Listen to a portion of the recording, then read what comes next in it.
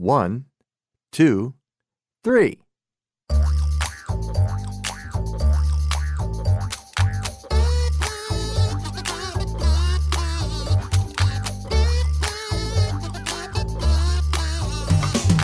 Welcome to Three Song Stories, the podcast that recorded so many episodes before COVID-19 changed everything that we're still releasing new ones that were born in a pre-pandemic world. Thanks for listening. I'm Mike Canary. Our guest today is Billy Kemp, a Baltimore native and Tennessee resident. Billy's a musician, songwriter, singer, composer, and producer. He's a multi-instrumentalist, but is best known for his guitar playing. Billy got his start by forming the Paradise Pickers, a hybrid of country and rock, which released one record in 1980. During the 80s, he followed his heart and went to Nashville, and while based there, toured internationally with Tommy Overstreet, Terry Gibbs, and Bandana. He once performed on the Grand Ole Opry with Gene Pruitt. Billy returned to Maryland in 1988 and released one album with the reformed Paradise Rockers before landing a spot as lead guitarist for renegade rock and roller Tommy Conwell and the Young Rumblers. He also composed and recorded music for Maryland Public Television and produced records for regional artists in the Baltimore, D.C. area. He recorded and released 2 CDs on his own label, Willie Billy Records, and in 2000 formed a new roots rock ensemble, Willie Billy. He also established a successful recording facility in rural Maryland. From 2006 to 2016, he wrote, recorded, and performed with the critically acclaimed Appalachian folk duo Jenny and Billy, and he released a new solo CD, Another Life, in August of 2017. Then in 2018, Billy released The Painter's Bucket, a collection of previously released and unreleased songs from 1983 to 2018. He was in town to perform at the Americana Community Music Association in Fort Myers, so we dragged him into the studio with his guitar, and here goes.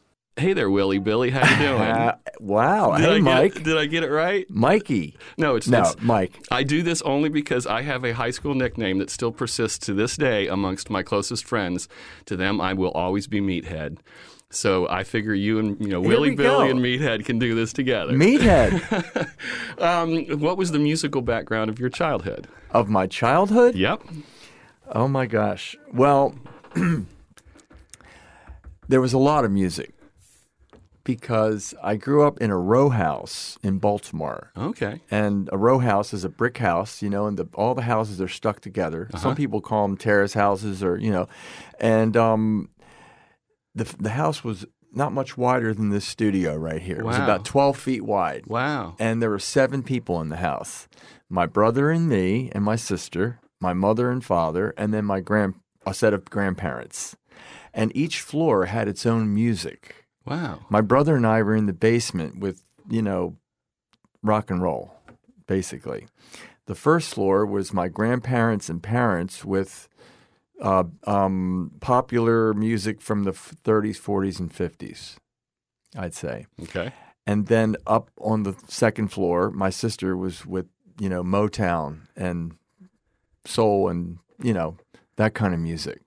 So there's all this music in the house, as well as a piano in the house, in the basement, that my mother played.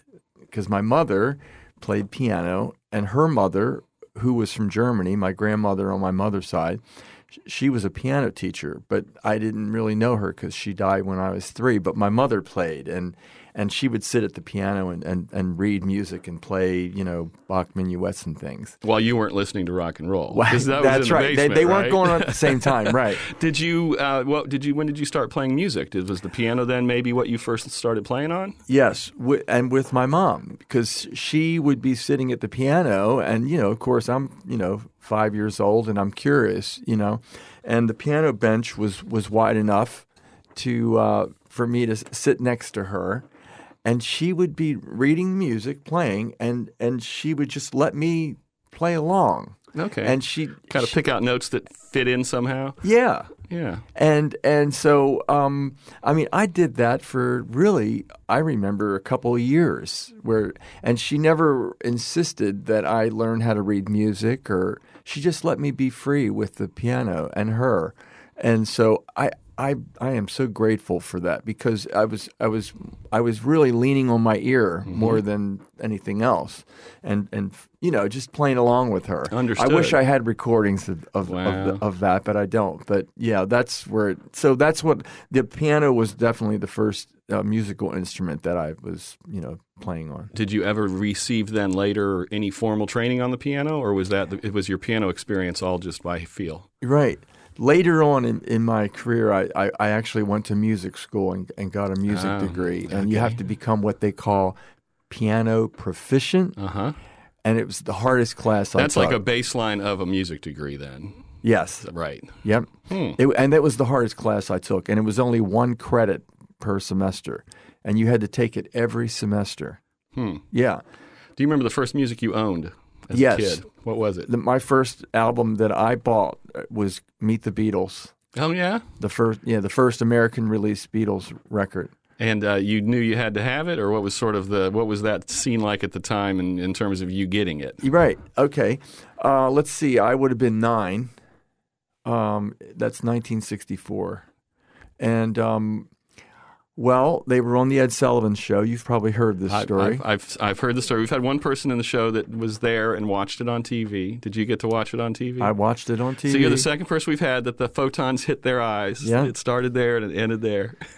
That's good. We were all in the basement, and like you would imagine, and the family on a Sunday watching Ed Sullivan. But the Beatles were on, and I was like, wow, I like these guys. I'm 9. And that, let's see, I can't remember when the record came out in the United States. Mm-hmm. I don't think it was out before the Ed Sullivan appearance, but it might have been. Right. I don't know. But I can't remember the chronology of when this happened. But in October of '64, they came to Baltimore, the Beatles. My dad was in business, and his boss, they had tickets, 2 tickets to see they would have them for clients and things, and they had 2 tickets to this Beatles concert at the Baltimore Civic Center.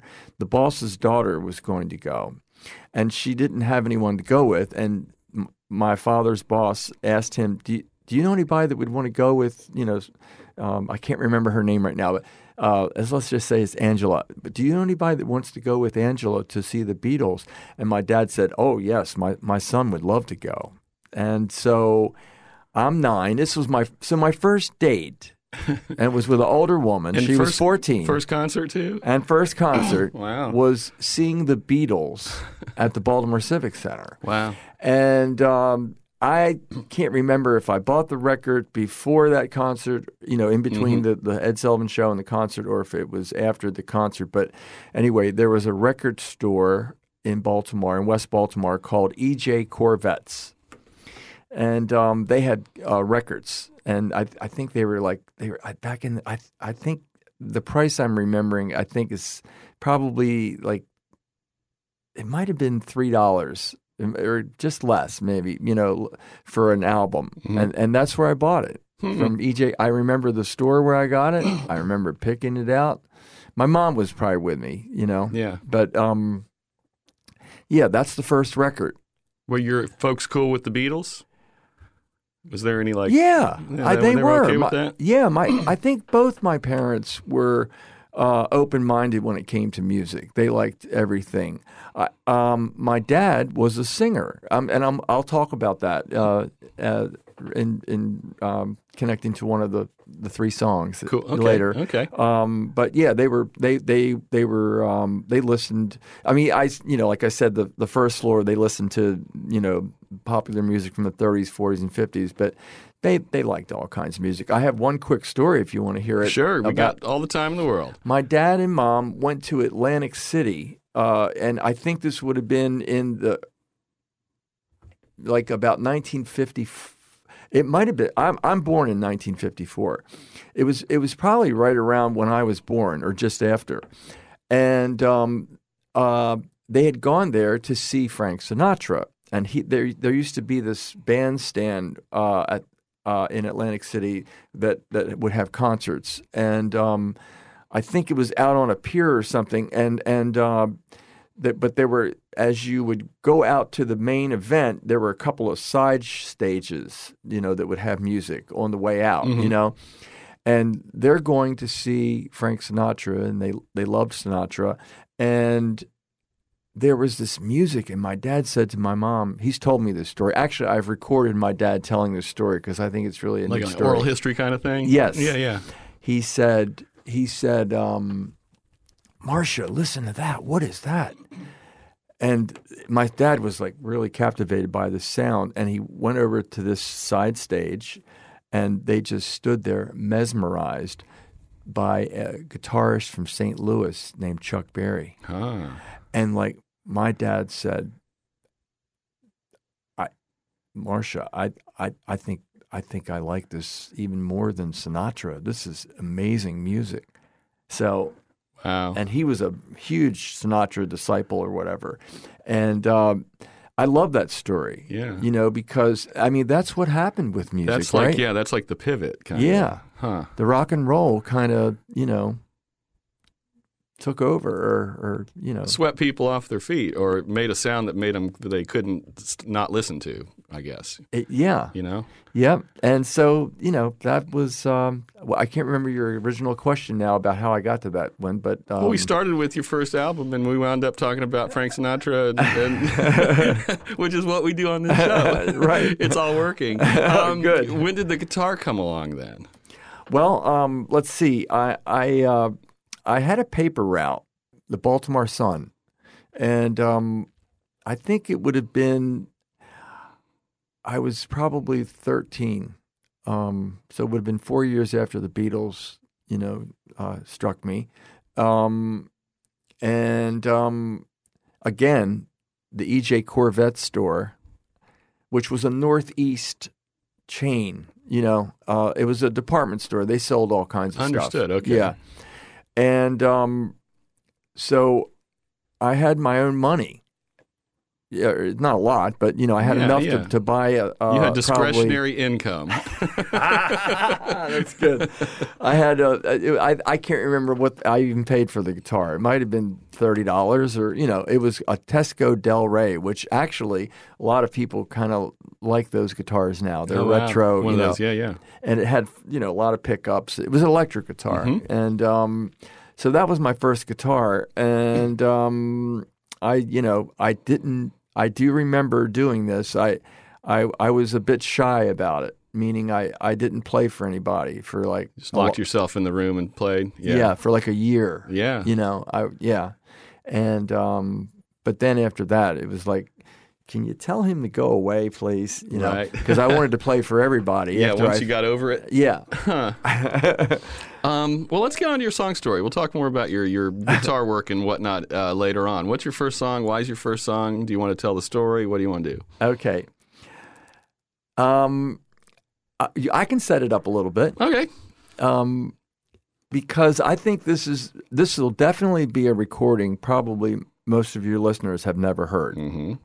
Because it's a recording of my dad, and he had a band, and they were called Bill Kemp and the Newtones, and they were semi-professional. They played every week, and they played in a lot of clubs in Baltimore. They used to call them clubs back then, nightclubs, and they played in nightclubs in Baltimore, and then they did other occasional things. Sometimes they would, do weddings or whatever. But the musicians in it were fantastic. My dad was the singer, and the piano player, his name was John Yeager, and his family had a music store in Baltimore, in the city, that was, one of the I only remember two music stores in the city, and that was one of them. And they sold everything. And John was a fantastic pianist. And then the drummer Bill Kowalski worked for WJZ TV in Baltimore as a cameraman. And then the bass player, I can't remember what he did, but he was so he had piano, bass, and drums, and my dad sang. And a fan had gone to one of their shows in 1967 or 68 at a place called the Howard Place and recorded them. And years later, I got the cassette of this, and I remastered it to try to make it sound a little cleaner, and, Yeah. And so this is a recording of a song that Dean Martin made popular named "Everybody Loves Somebody Sometimes." And there's a story about that. Real quick side story. Jimmy Bowen, was the producer of this record for Dean Martin. It was in Los Angeles. Jimmy Bowen eventually came to Nashville to be a producer. But they had done, they'd almost finished the record, and they needed one more track, and they weren't sure what to do. And the piano player for Dean Martin said, "Hey, I've got this thing. It's been around a while, and he played it. And Dean, one story I've read was that Dean wasn't crazy about it at first, the song. But Jimmy Bowen said, you got to record this. And they did. And it became one of his signature songs, So, but this recording is from a nightclub in Baltimore with my dad's band.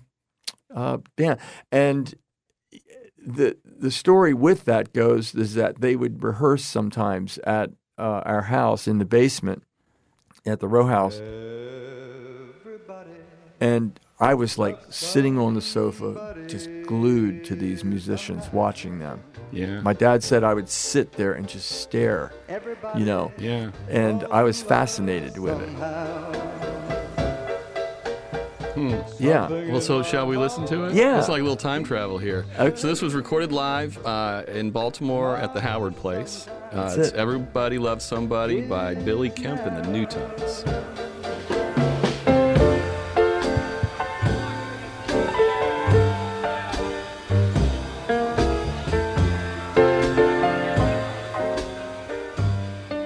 When did you get a hold of that tape? I've got a hold of that I think it was like in the 90s, like Wow. early 90s. So it would have been 20 or more years after it had been recorded. Was your father still alive? Yeah, my dad So is he got still to- so- alive. oh, he's he 90. is? He's going to be 91. So he's going to hear this. Yes. Hello, Yeah, Bill Kemp. Yeah. That's like I said, it's like time travel. You know what I mean? Like to have a moment like that come back from the past is it's amazing. It is amazing. I can close my eyes and actually picture myself in that basement seeing these musicians playing, and also I can picture them at the clubs, because my dad would take me and my brother sometimes to the venues where he was playing, and we would just hang out, and they were fine with that. Do you know how that was recorded? Was that just somebody stuck a mic in front of the band? I mean, it sounds pretty good. It does. I think it was on a cassette. So they had a cassette player. So it wasn't like there was no soundboard it was coming through or no. something like that. No. No. And when was the last time you'd listened to that? It'd been a while. I actually, when I found it, there are about 25 songs on this cassette, and one year for my dad's birthday, I think it was, I put together a little CD for him, and I had a picture of him when he was 10 on a pony in the neighborhood in South Baltimore that kids took pictures of ponies, and made a CD for him. And That's awesome. Yeah. Huh. Where does music fit into your life in terms of your music consumption and not your music production? Okay. Meaning, now, are you asking me how do I consume? How do I listen? How do you consume today? And to what do you consume? Are you all streaming now like some people? Do you still have 3,000 records at home? Some combination therein? Right. Well, I have some vinyl, and I have cassettes, and I have digital audio tapes, DAT tapes. Oh yeah, I remember DATs. I have Any mini discs? no. Okay. No, I don't. And then I have, of course, CDs. And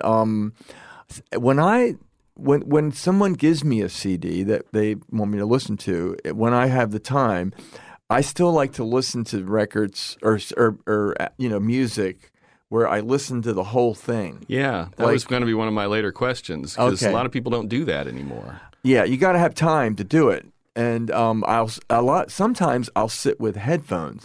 That's part of my consumption. Sometimes I'll sit and listen to headphones to the record and just sit on my Aunt Lil's love seat in my house and listen to the record that way. Sometimes, I mean, I drive a lot. We drive a lot. We put a lot of miles, and so we listen in the car too. Yeah, it's not. I don't like listening in the car as much as in a more controlled environment, But I don't have a turntable right now. But when we get back from this tour, I don't have a cassette right now, but I'm going to get a cassette player so I can start listening to those cassettes again. Do you listen to any modern music? Yes, I listened on. on Spotify sometimes. Yeah, or I listen to. There's let me see. What's that? There's an online magazine called The Alternate Route. And they're out of California, but I like some of the reviews they've done for records, and I'll listen to records that they have suggested that are new. I listen to NPR First Listen. They have their podcast in the morning. Yeah, and you can listen to a whole album. If you want, and so actually, that's probably the place I go to for new music to listen to it more than anything. I think. Do you do podcasts besides the morning one from NPR? Yes. What? What are you? Which podcast? Yeah, what are you listening to, or what have you listened to? I've listened to. Let me see if I can remember it. There's this one where they. Oh God, what is it called? I've listened to T-Bone Burnett interviewed on there. Who's the guy that started the American music label that recorded Johnny Cash?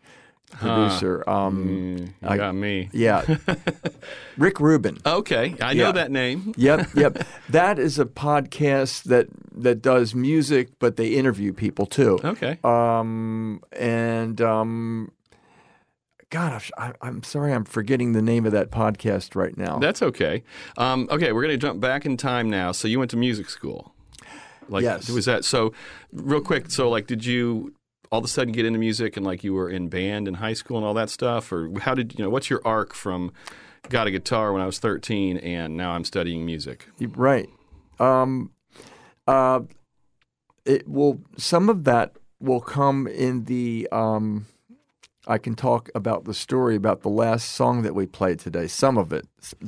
I can answer some of that question. Okay. In that song, if you want, or that piece of music. Yeah, we can wait if you want. That could be the music school part, actually. Okay. Because there's a story. I mean, I could tell it now, but I was going to speak about that with that last piece. But no, I can talk up to the point where I go to music school, though. Okay. Right now. Okay, do that. Because so I pick the guitar up and I'm learning songs, and by high school, Beatles songs. Yeah, okay. Beatles. Yeah, that's what I assumed. Yeah.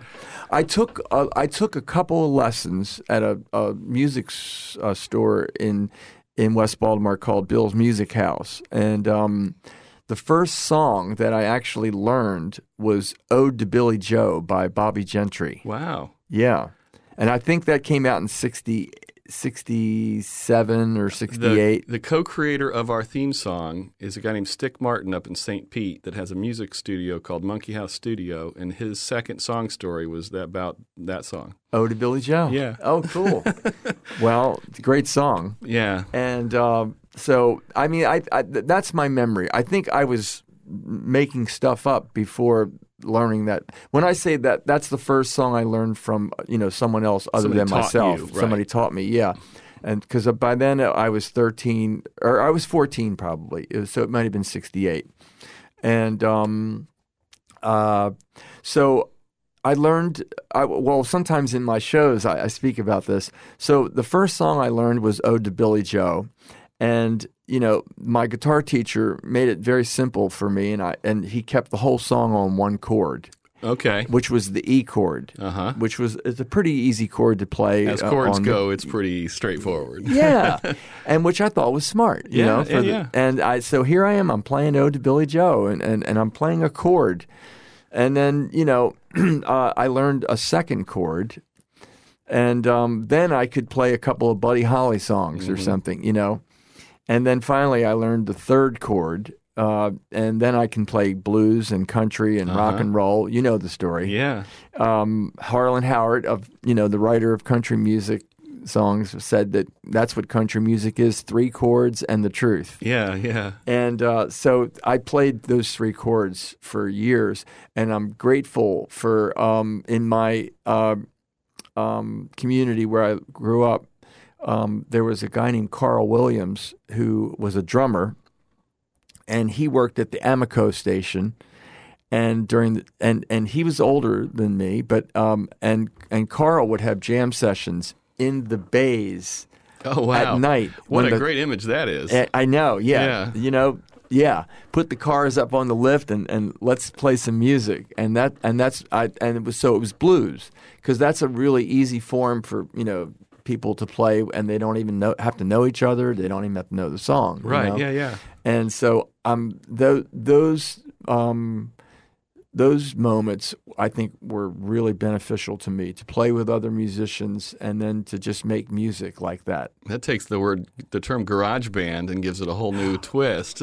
Oh, right. Hey, I never thought about that. Yeah, that's really good. Cool. Did you ever have a band that had a name? Yeah. Well, the first band, I can remember the guys' names: David Mahaffey and Ricky France. We had a trio, and I don't know if we ever played a show. Right. One of those bands. Yeah. Basement band. Yeah. And I think we called the band Revolution, because Revolution was in the air back then. Uh-huh. And this was before Prince's Revolution. He had a band called Revolution, I think, right? But so, that was the first band, and that was a trio. And then there was another band called Crossfire. And actually, one of the members of that band lives here near Fort Myers. Really? Yes. And he wrote to me, he's going to come to this show I'm playing tonight. And, okay. But wow. Yeah. So and that band was they did rock and roll kind of stuff and some blues. And that was a quartet. And I think the name of the band came from the Rolling Stones song "I Was Born in a Crossfire Hurricane." Wow. Yeah. So those were a couple early band names that I remember. Do you want to stop there? Wow. Well, let's. We have we're on generator. Let me go make sure the main studio is still recording, and then we'll just keep doing this in the dark. Oh, there we go. Okay. Oh, there we go. I'll be right back. I just want to make sure nothing's shut off over there. Okay. Is it working? Everything's fine. Oh, good. We'll leave all this in. Yeah, no worries. Okay. Just for you listeners out there, there's a horrible storm outside, and we just had our electricity shut off, and we were on generator for about 30 seconds, but it didn't stop anything important. So do you want to end? Is that as far as you want to get toward the music school? That was early bands, and I played in other bands too. But I played in bands, but then which would have been much later, I moved to Nashville. You moved there for music reasons? Okay. Yep. And but I think I can talk about that for the next song or something. Okay. Well, let's get to your second song then. Why don't we listen to this one and then I'll tell this. I'll speak about it. I love it. This is Foggy Mountain Breakdown from the 1967 film Bonnie and Clyde. That's it. What's going on there? Where's that taking you? Still, my hair is standing up. Well, that recording, that is actually a 1949 recording of that song. Okay. And some bluegrass enthusiasts and people that are into that's the one that they like. That's the sort definitive of the definitive one. Yes. And part of the reason is because it's still in the 40s, and that's when bluegrass kind of happened, or it began, with Bill Monroe. But there's a story that goes that, Earl Scruggs is the banjoist, and Lester Flatt plays the guitar. And when Earl wrote this piece of music, you know, the second chord that he is hitting on the banjo is an E minor. He plays the G. The song is in G, or it might be capoed, and it might not actually be in G. It might be in A flat, but I understand. He's playing in the G position, you know, and so he's playing the G chord, and then he goes to the E minor, you know, and you know, and that's the chords that he said to he told Lester, this is the chord, G and then E minor, and Lester would always play it with an E major chord, right? And Earl sometimes would be really bothered by that, but when they were doing the record, he couldn't, you know, stop the recording and say, "Hey, it's E minor, not E major." Yeah. He just let it go, you know, and thought, "Okay, that's that," you know. And so, see that there's a tension in that recording because of those two chords. I need to go back now and listen to that more closely too, through that lens. You know what I mean? When Through that lens. I listen to this episode, I get to like do that. Yeah, and so that minor sound and that major sound. I'm sorry, I'm getting a little academic here, but when they're played together, it's tension. You know, and so I am. Again, this was in 1967. This was right around the time I got a guitar, you know, and there's a Westway movie theater in my neighborhood, and this film Bonnie and Clyde comes out, and so, you know, I don't know, things were different then, I guess. My parents let me and my brother go see this film, you know, on our own, and we went to the Westway, paid our 35 cents or 50 cents or whatever it was. It was one of the most Kairos days of my life. Now, Kairos means really special. It's Greek, like Chronos is like everyday stuff. Okay. Kairos is a special day or a festival day or, you know, that kind of thing. I use that word to describe that day. Something like peak about it. Yes. Interesting. And I would have been 13, and I'm really loving the costumes from the 30s, you know, the clothes. I'm loving the cinematography. But then there's this like music. I've never heard this music before. Not in the house I grew up in, right? Remember, it's Motown up top, popular music, and then the rock and roll. I'm watching this scene where the police in these old Model Ts are chasing these bank robbers in Texas, and there's this music that is like, oh my God, listen to the sound of that. I was like, I could not believe the sound of that music. And then in combination with the images, you know. And so this was before the days of VCR, or, you know, I went and saw that film 14 times. Wow. And paid for it myself. Wow. With my paper route money. And my brother didn't go the other times. I went all alone and just sat there and watched this film and listened to this music. And it really struck me. And then, but you know, it's really funny because I eventually did go out and buy a banjo.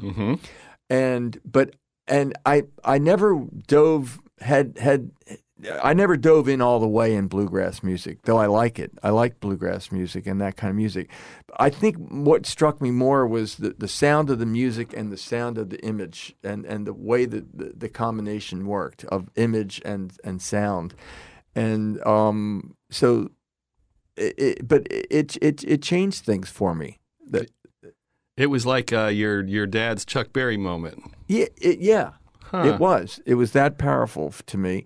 And I went and saw them play when they came in Lester Flatt and Earl Scruggs. When they came, or actually, I saw the Earl Scruggs review, which would have been with his sons at a community college in Baltimore, and so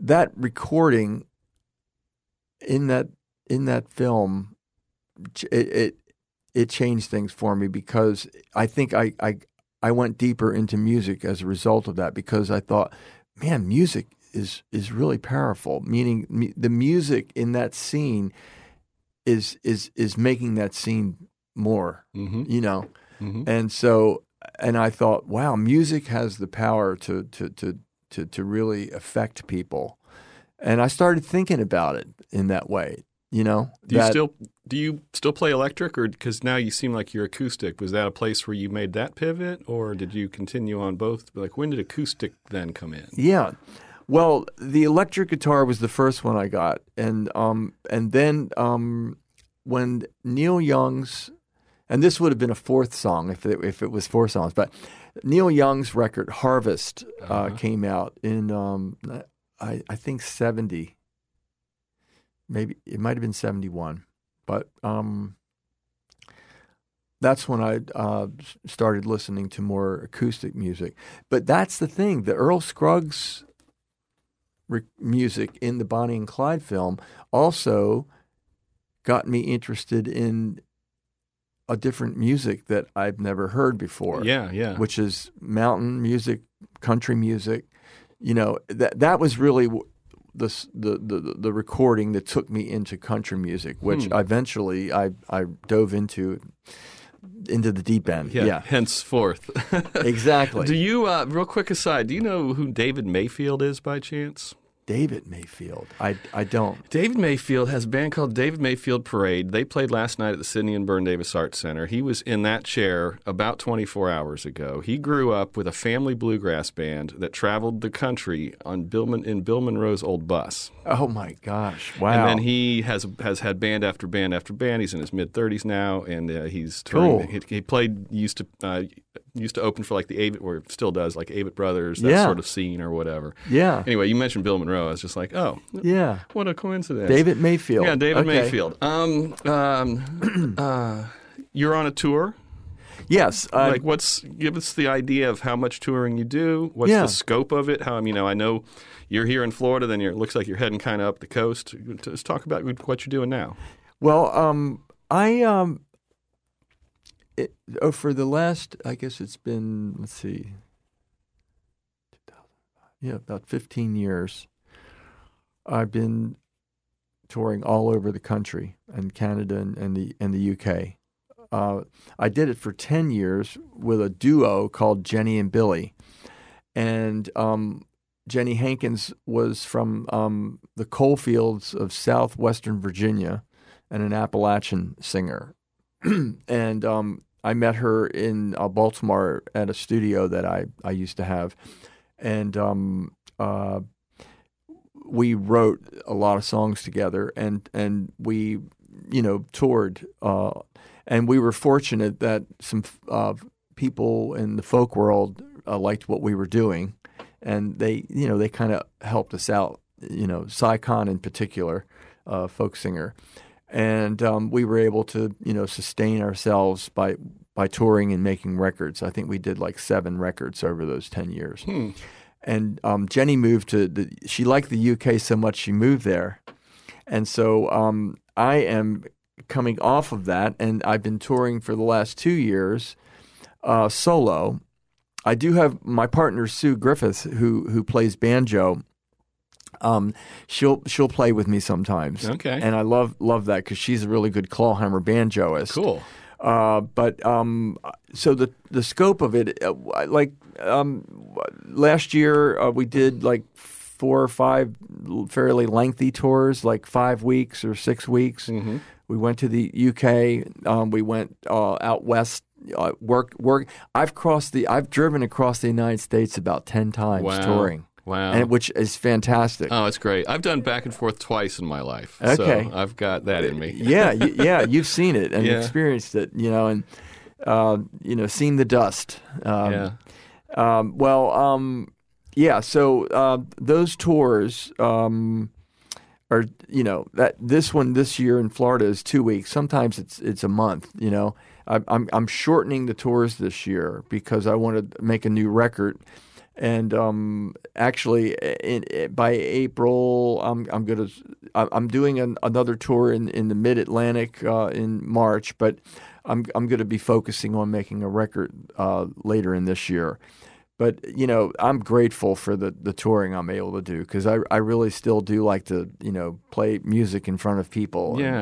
And music is it's different every day. Right. And the songs are different. Though they're the same, they're different. And so it's that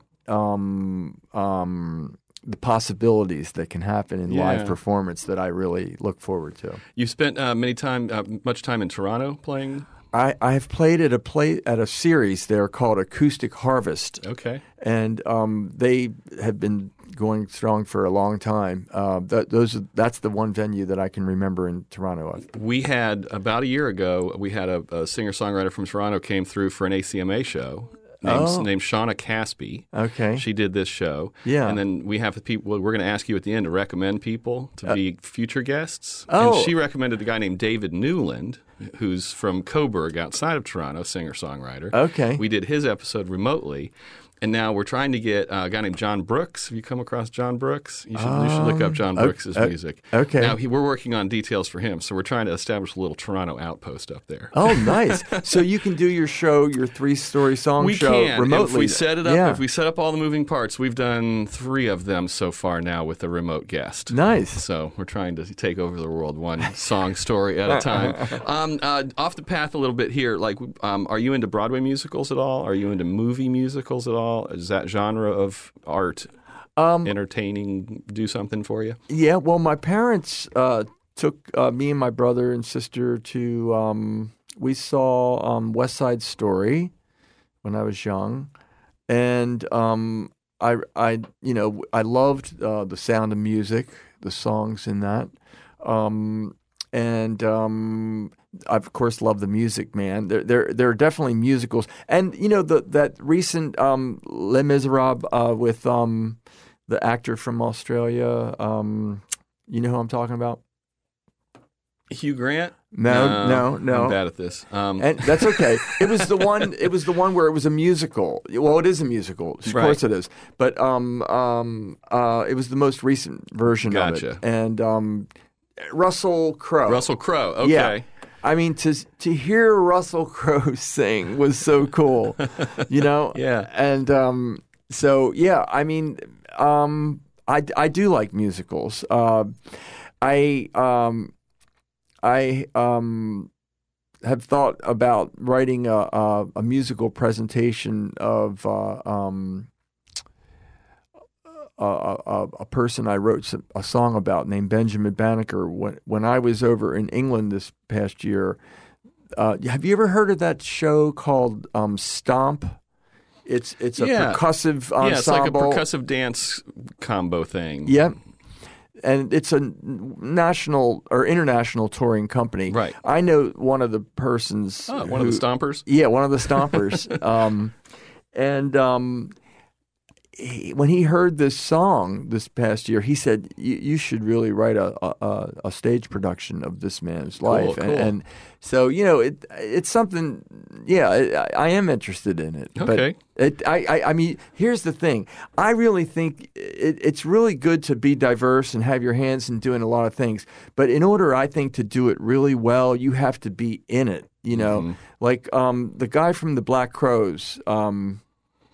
The guy from Ohio, well, they're both from Ohio, but I can't think of his name right now. I can't either. But he is either in touring mode or in producing mode, and Right. he can't do both at the same time. Mm-hmm. Yeah, so I think in order to write something that for the stage, you'd have to be in it for a year at least. Right. You know what I mean? I totally do know what you mean. Yeah. Was that Beatles show in Baltimore your peak concert experience, or have you had something that topped that since? Well,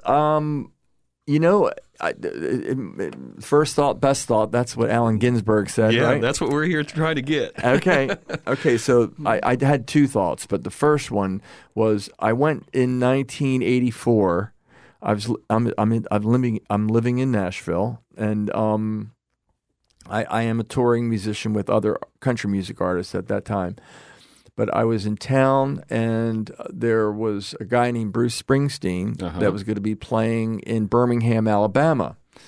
And I bought I couldn't find anybody to go with me. And I drove down there by myself. I bought a ticket late in the game, and I was in the nosebleed seats in the very back of the arena. And this was his Born in the USA tour.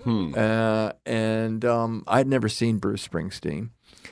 And when he did the song Born to Run, there was uncontrollable tears coming out of me. And it was because I really felt like everyone in that arena at that moment were completely transported. Completely. Like we were all together in this space. And I've never experienced that before. Not like that. Ever anything close since? Well, the second thought I had was, I growing up in Baltimore, one of the nice perks was that Washington, D.C. was really close, 35 miles away. And we have the Smithsonian there, and they would have concerts there at the Smithsonian. And there was an Appalachian singer named Hazel Dickens who was from West Virginia.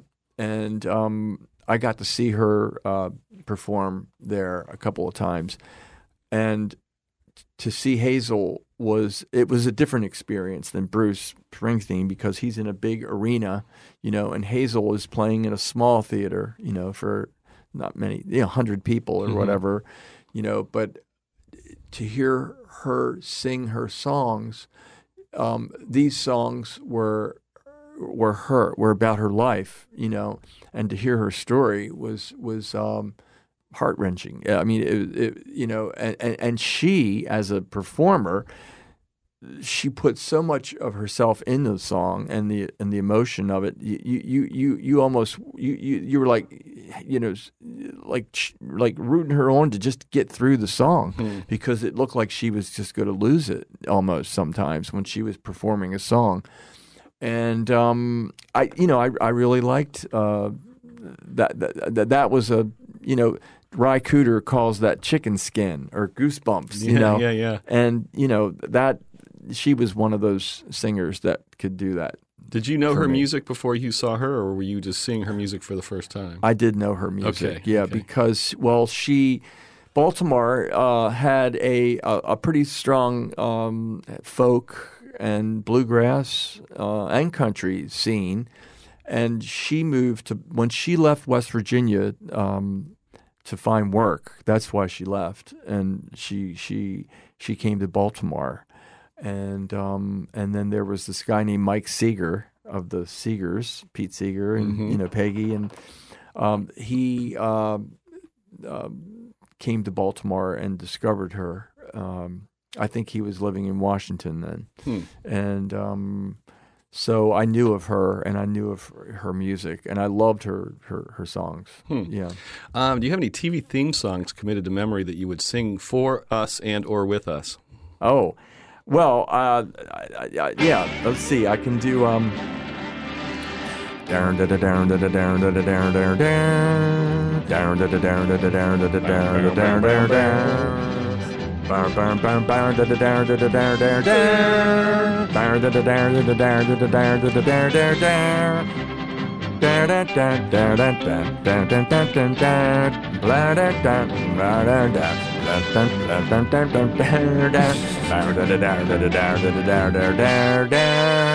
I think the conducting skills are almost like the best part of this right now for me. I know people Thank can't you. see this, and I have to just add this visual because Yes. it's just fabulous. Oh yeah, I couldn't do it without that. Yeah.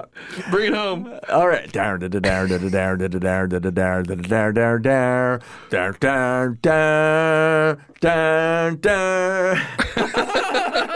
You're the first one that did it acoustically, a cappella. Yesterday we sang what was it? We did two yesterday. One was the Three's Company theme song. Oh, and the other one was the Munsters. Oh, or man. Addams Family. Oh, both great. Hey, you reminded me of a story. You know the Carl? What's his name? What's Carl Reiner's son's name? It's He was Meat. Rob. Meathead. He was yeah, Meathead. Yeah. Rob Reiner. Thank you, Tara. I was like, That's I who was, you- I was speechless. Yeah, it's Meathead. It's Rob Meathead. Reiner. I saw Rob Reiner. He was getting some kind of a lifetime achievement award for one of the, in Hollywood, and but it was a small one. It was not it wasn't the Oscars or anything, and he came out, to accept the award, and he walks up and he goes, "Come and listen to my story about a man named Jed, and he sang the entire Beverly Hillbillies theme and then said thank you. And then walked off. Oh, that's beautiful. I have to find that. There's got to be video of that probably it's got to be. Yeah. Okay, we're almost time for your third song, but first, karaoke? Yes? No? Have I done it? Yeah. Yeah, well, I played in a rock and roll band in the early 90s called Tommy Conwell and the Young Rumblers in Philadelphia. And we were on Columbia Records and toured and opened up for all kinds of people. But and toured, we headlined things too. But Tommy loved, when we were on the road, to find a karaoke and, go in and sing, a Bob Seger song or, something like that. And I think I did it one night with Tommy. Yeah, that was the only time I've ever done karaoke. And it was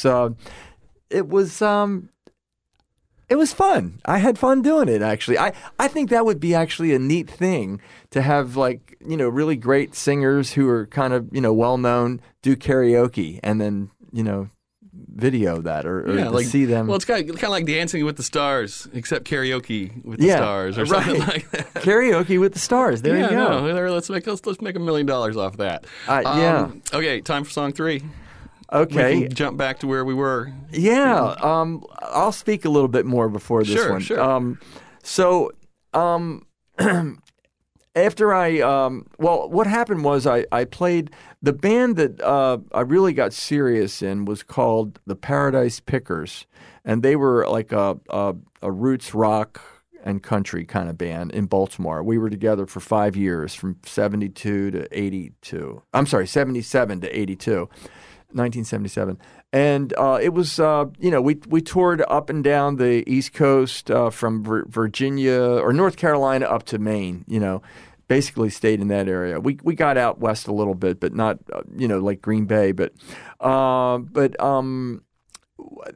that band was pretty successful in that time playing, and we did one record, but we had done a trip to Nashville because we were in one of these Battle of the Band things, and we'd won for the state of Maryland, and we played at the Tennessee Performing Arts Center, and that was when I first experienced Nashville. Well, it wasn't when I first experienced Nashville, but it really had an impact on me because I had gone there first in 1976. But and so that got me thinking, wow, Nashville, it's this. I think I could enjoy coming here and spending some time. So I moved to Nashville in 1982, and I have been playing, roots music with this band and a lot of country music too. And I was deep into country music at this time. And so I've moved to Nashville, and I want to learn more about songwriting and country music. And so I took a job as a guitarist with a country music singer named Tommy Overstreet. But it would have been, let's see, I toured with him for a year, and then I took a job with an artist named Terry Gibbs, who had a big hit in 1982 called Somebody's Knockin'. And I toured with her for 4 years, and I was her band leader. And then I lived in Nashville between 1982 and 88, and then my mom got ill, and I came back to Baltimore. But I'd played the Grand Ole Opry with an artist named Jeannie Pruitt the last year I was there. And in 1987, I took a trip with a friend of mine down to New Orleans. We were going to Jazz Fest. Mm-hmm. And we drove from Nashville over to Memphis, and then we took Highway 61, down to New Orleans. And what we pulled into this town called Oxford, Mississippi. And there was a catfish house just outside of town, and we stopped in to have some dinner. And we're having our dinner, and while we were having the place was empty. It was probably middle of the week, you know. And while we were having dinner, this trio of guys came in and sat down at the other end of the restaurant, and they're having their meal. And we finished ours, and I said, Jeff, I'll go over and ask them. Maybe they can recommend a place to stay, you know. And we went over there, and you know, I said, we're traveling from Nashville. Do you have a place you can recommend that we could stay for the night? And they said a couple of places. And then they said, you have time to sit down and have some conversation with us? And I said, yeah, wow, thank you. So we sit down, and it turns out that one of those persons was William Faulkner's nephew. Okay. The other one was a guy who ran the art theater there in Oxford. The Hoka was the name of the theater. And then the other guy is a writer named Willie Morris. Okay. And Willie Morris was from Yazoo City, Mississippi. And he had gone to the University of Texas at Austin. And then he was a Rhodes Scholar and went to Oxford, England, and came back, and he was actually the editor of Harper's Magazine. Okay. In the 60s. Huh. And I think he published one of the first anti-Vietnam War pieces that Norman Mailer had written. Mm-hmm. And then at some point, I don't remember exactly why, but he left the New Yorker and eventually went back to Mississippi. But this was another Kairos moment for me when we were introducing each other in our conversation. He said to me, "What university did you go to, Billy?" And I hadn't. I said, "Well, I haven't gone to university." He said, "Well, you're playing on the Grand Ole Opry, and that's good enough for me, you know," something like that. Yeah. But he was a man who, right in that moment, you know, he was a person who said to me, he expects people to teach themselves and learn, do some higher learning or whatever. And so I said, right at that moment, I said, you know what, I'm going to do that one day when I have time. And later on I did. I went back to music. I went to music school in my mid to late 30s. Yeah, I was doing the math. I was going to say that was not right out of high school for sure. No, it was not. Yeah. And and he was the reason. And this can help lead into this third track we're going to listen to, because I was in West Baltimore. And there was a university there, the University of Maryland, Baltimore County. And, you know, I signed up for some courses and music stuff. And I ended up really liking the people in this department, though it was nothing. This school, and to this day, its focus is on what some people call new music. And it's like, well, it was 20th century music then, it's where you know, it's the extension of classical music and romantic, you know, and now it's 20th century music, right? And it's written by serious composers. I mean, that's one of the words they use about these kind of composers, and I was introduced to so much literally new music, and I enjoyed some of it. One composer in particular that I really liked was a guy from Poland named Henryk Górecki, and he is one of the 20th century new music composers that can say he had a hit, because one of his pieces of music was recorded by a singer named Dawn Upshaw, who's a classical singer, and it was recorded, I think, with the London Symphony Orchestra, and it broke into the top 10 of popular music in 1992. Wow. And it's from a symphony of his called I think it's his third symphony, the Sorrow Symphony. I think. I'm sorry, I'm not remembering it right now. That's okay. But anyway, I might not have ever heard this music, and I'm so glad I did. And of course, I learned going to music school where my goosebumps came from over the years. There are certain things in music that can trigger that, and you don't have to know them to experience it. Right. Yeah. And like when I saw Springsteen, like when I saw Hazel, or when I saw the Beatles, but there are things in music that can do that, and I can, here's the little story that I tell sometimes.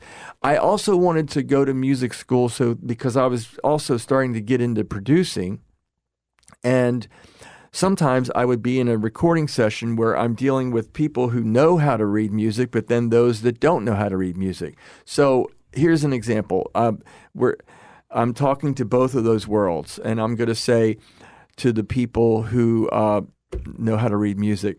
So listen, on bar number 48, we want to have the third beat pushed, or we want to anticipate that with some syncopation. And let's make it a triplet 16th note. That's what we want to do. That's what you say to them. Mm-hmm. And then over here you say, you know that part after the chorus where it goes, yeah. And then right before that, though, we want to do this thing where we go, de-ba, de-ba. And that's how you explain it to them. And they're the same. They're saying the same thing. Yeah. And so I was glad to be able to learn that language, so I could speak to those people with language that they understood. Sure. Yeah. And so this piece of music is when you go to music school, and I think most music schools require you to take music theory. And the school I went to, we went through. I think 6 semesters of theory, and it was the whole time. It was all 4 years, and you end up in theory 5. That's what it is. That's the final one. And my final exam was having to play this piece of music we're about to hear, and you have to imagine this. This piece of music we're going to listen to is 1 page of music, and it's about 7 staves of music, and it's very short, and it took me all semester to learn how to play this because of the polyrhythms, I'll call it, and it's very complex music. And when I first started to learn this piece, I was like, I hate this. Why would someone write something so hard to play? And it doesn't even feel good. It's like, ugh, Mm-hmm. It's like, it's not even music. No redeeming qualities. Nothing. I don't, yeah. And then, about by the middle of the semester, I'm starting to, be able to sort of play it, but I'm still struggling. And I'm thinking, okay, well, maybe there's something to it, I'm not getting goosebumps from this, but and then almost towards the end of the semester, I'm like, I'm actually feeling the pulse, and though it's so complex and so, well, some people would say that music sounds like a baby had crawled on the piano.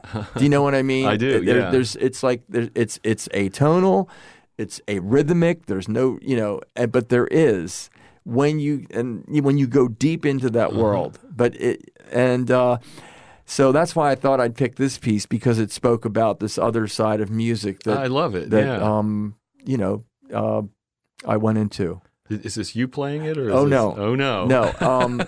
This is called the piece of music is called Klavierstück 3. And it's by a composer named Karl-Heinz Stockhausen. And I believe the performer, his name is David Tudor, who was one of the premier Stockhausen disciples, or he loved Stockhausen's music, and he plays his music. And so this is Klaverstück 3, and this is the shortest of his piano pieces from this collection of piano pieces that he wrote. All right, shall we? Sure. All right, Tara, bring it on.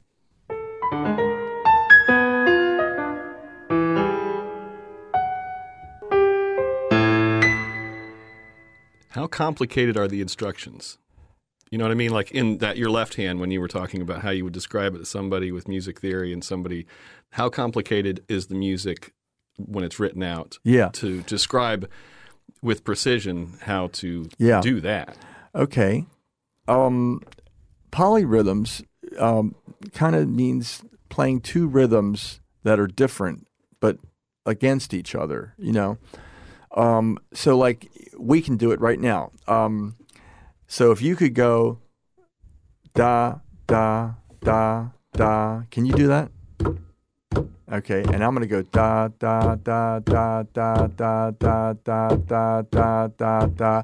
So I'm doing 3 beats against 2, like da, da, da, da, da, da. Yeah. Can you hear that? Uh-huh. Okay, and that's called 3 against 2, right? And so that's an example of a polyrhythm. Well, in Karlheinz Stockhausen's Klaverstück 3, he has polyrhythms that are that I was describing 3 against 2. He had some that were like 7 against 8, meaning you're going 1, 2, 3, 4, 5, 6, 7, 8, but you're counting 7 against that 8, right? Yeah. And then he wants you to play within that 7 beats against the 8. He wants you to do 3 against 2 on beats 4 and 5 of the 7. It's triple polyrhythms, in other words. I can picture what you're saying here. And you know, it's like, you got to go so slow to learn this. Because it's not like anything else you're doing that you have muscle memory for.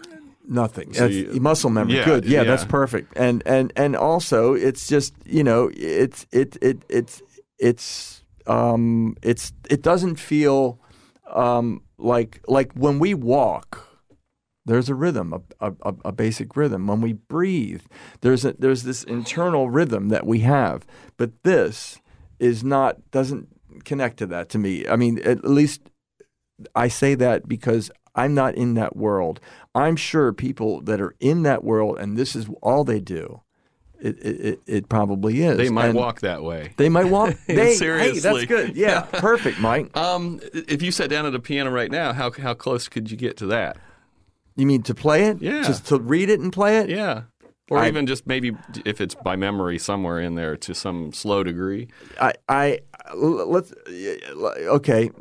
couldn't do it, and also when performers who read music and play written music, they a lot of times will make little notes in the score, to help them. Yeah. And I had subdivided. I had lines to show me how the polyrhythms worked on the page of music in order to even do it. You had a heavily marked up piece of music. Heavily marked up, yeah. Right. There's more marks than there are notes written. Right. Yeah. And so, I couldn't do that. I haven't been reading polyrhythms in a long time, so it would be difficult for me. Yeah. We are coming up toward the end of our podcast here, so we're going to ask you some quick fire questions. Okay. If you can learn any new instrument instantly without having to try, which would you pick? Oh, wow. Well, you know what? I love the trombone. Okay. Because of the slide.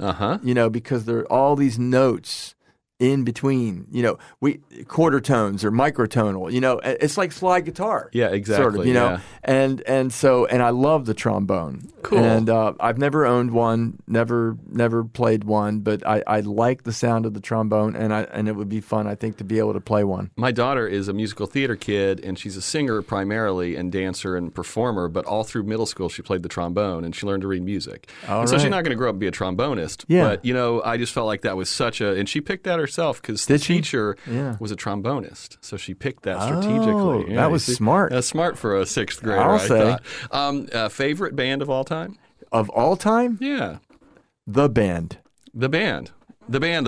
The Band. Okay. I've been talking about them lately because Robbie Robertson of The Band, there's a new documentary out about The Band.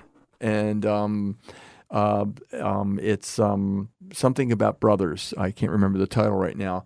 But the band were hugely influential to me because they brought in all these elements. They brought in the soul or the blues, the country, the Appalachian. They some people say they're one of the first Americana. Yeah, I can see that. Bands, and what was your fourth song you said earlier? You mentioned if you had a fourth song, what was it going to be? Oh gosh, what it was? Was it Hazel? But no, it wasn't Hazel. Springsteen? No. Oh gosh. Well, it's in on it's on record. Yeah, we'll just back up. There's probably people listening that are going, "It's this. I remember." Tara, Sue, either one of you? No, they're in there chatting away. Okay. All right. Best album of all time. Oh my gosh. Or favorite album, or maybe album you've spent the most time listening to. Oh wow. Or if those are maybe not the same thing, I don't know. Well, you know what? The first thought. There's a record by Willie Nelson called "The Red-Headed Stranger." Okay. Do you know that record? I don't. It won a Grammy, and it was the first record of Willie's that he produced himself. Oh. And it's sparse. It's very sparse, and it is a conceptual record. Okay. Yeah. And so I liked that. It felt more like a novel, like the record. You know what I mean? Instead of just a collection of songs. Understood. Yeah. Oh, I get to see Willie in 19 days. Oh, he's coming, festival. No, he's coming here to Fort Myers to Artico Arena. I've never seen him, and I saw the tickets come through, and I was like, "Oh, you're going to like him." I'm going to go see him. I've got good seats too. Good. 14-year-old self. What would he think of who you are and where you are and what you've done since then? Wow, at 14. See, if my 14-year-old self was looking at me, I'd probably go, "Wow. That guy's a musician. I hope I can do that one day." I like that answer. Can you recommend 3 people, and they don't have to be local, so they can just be anybody, who you think that you'll both share this podcast with and that we should try to get on the show? Oh, wow. Okay, the first name that came to mind is a fiddler. His name is Craig Eastman, and Craig lives in Los Angeles. And he is from New England. It was the New England Fiddle Champion, but he's gone on to do film work. He's done a lot of film work in Los Angeles and Hollywood, and he is also he plays with Steve Martin. Wow. He played with Steve Martin for a number of years, and John McEwen of the Nitty Gritty Dirt Band. And he's brilliant. If you remember those films, The Pirate of the Caribbean, or Pirate of the Caribbean, some of those pub scenes where there's music and there's fiddle music, that was Craig. Oh wow! Yeah, and he's just a brilliant musician, one of my favorite musicians I know. Okay. And that sounds great. Okay. And there's probably a studio in L.A. we can get him in. Oh, he has his own. Well, that'll even make it easier. Craig Eastman. Okay. Yeah. Now, let's see. I was thinking of, let's see. There's been There's a fella. I think you'd have fun with this fella. His name is Tom Mason, and Tom lives in Nashville. And it's a funny story. I met Tom in England, but we both lived in the same town. Okay. In Nashville, you know? Yeah. And he is he's a writer and then a performer and a really good musician. And he does a pirate-themed thing called Tom Mason and the Blue Buccaneers. Okay. And I really like Tom. Okay. He's a great person. And, yeah. And let's see. The third one has to have some pirate theme to it. No, I'm kidding. No. Oh gosh, boy, that would You're be 2 for 2. that would be yeah.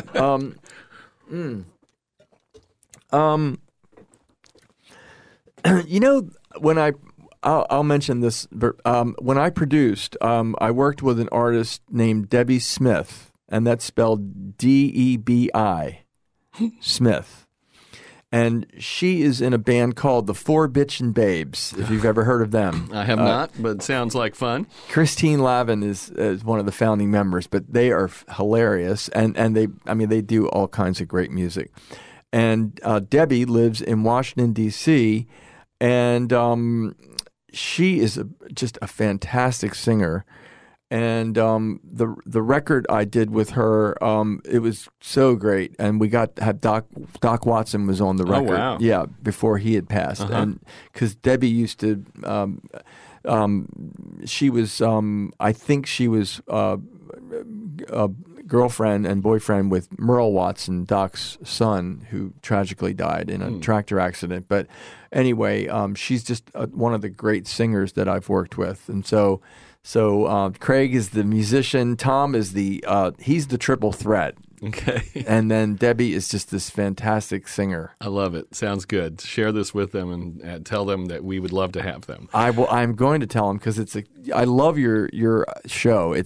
I mean, to get people to speak about and tell story through song is brilliant. We when we started doing it was like we don't even really have to prepare a script practically, you know? It's just like to be able to do, it's just like there's something about the lens of music that just turns it into a conversation that's just becomes revealing and fun. I don't know. We're having a ball doing it. Good. Well, continued success with it. Last question before you play your parting tune that we'll rig up here in a second is, are there any songs that if they come up, like you're driving down the road and they come on the radio, you'll just be like, move it just because I will not listen to that song again because I don't like it. Or it brings back a memory I don't want to have to deal with. Oh, wow. Etc. Well, I'm having to think about that one. Nothing's popping out quickly. I'm having trouble with this question. Hey, you can say none. You can say no. Yeah. I'm trying to think of. No, I have an answer. Sue and I, we are we're self-employed, and so we watch. We can wake up in the morning and then watch a little television sometimes in the morning for news or whatever. And there have been some commercials that I just say to Sue, "Can you mute that, please?" There was this one for one of the car companies, and it was a new agey feel life. Breathe. It was, and there's, it's a commercial for the car, for a sleek car. Yeah. But there's music with it too, and it's the music and the voice became irritating to me. That'll work. Okay. Okay. Well, then go ahead and get your guitar out. Start tuning up. All right. Tara's going to come in here and set up the camera. Wow. I'll go in there and we'll engineer it that way. Hey, Richard. Sorry you couldn't make it today.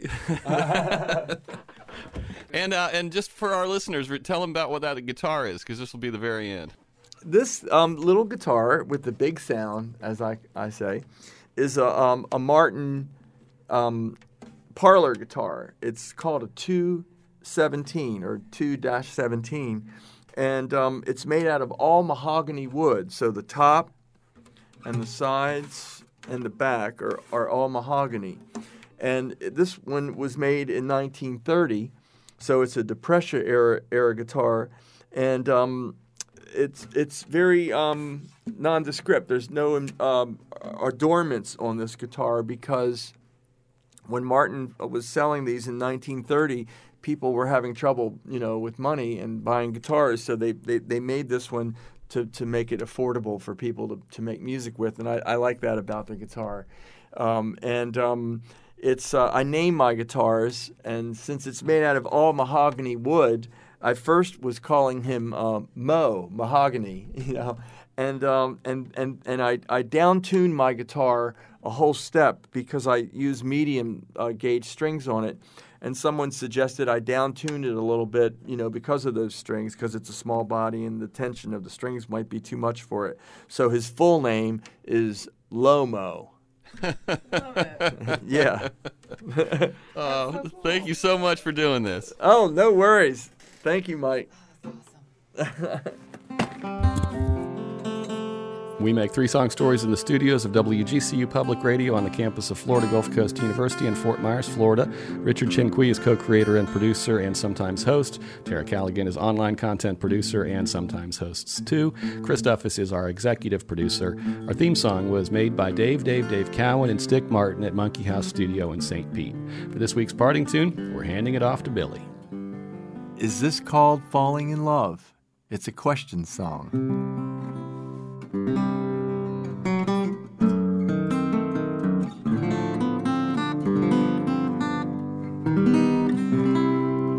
Before tonight came along, love was just a tale I read. I kept my feet on the ground and my hat firmly on my head.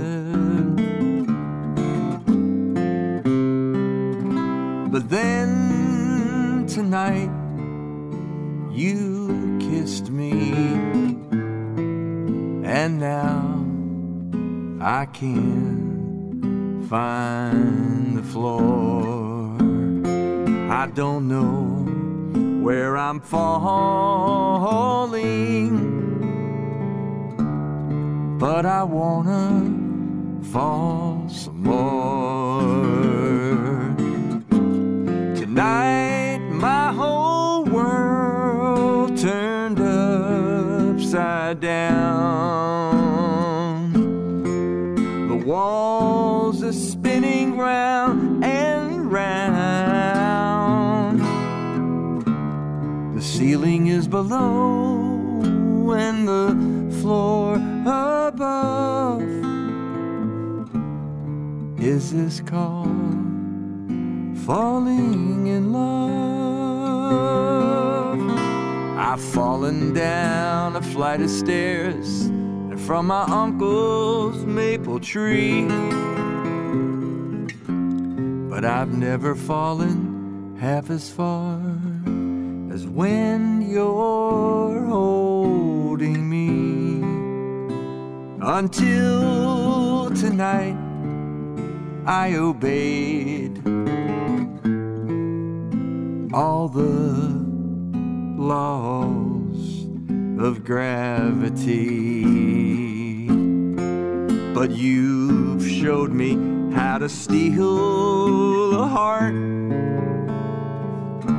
and made an outlaw out of me. Tonight my whole world turned upside down. The walls are spinning round and round. The ceiling is below and the floor above. Is this called falling in love?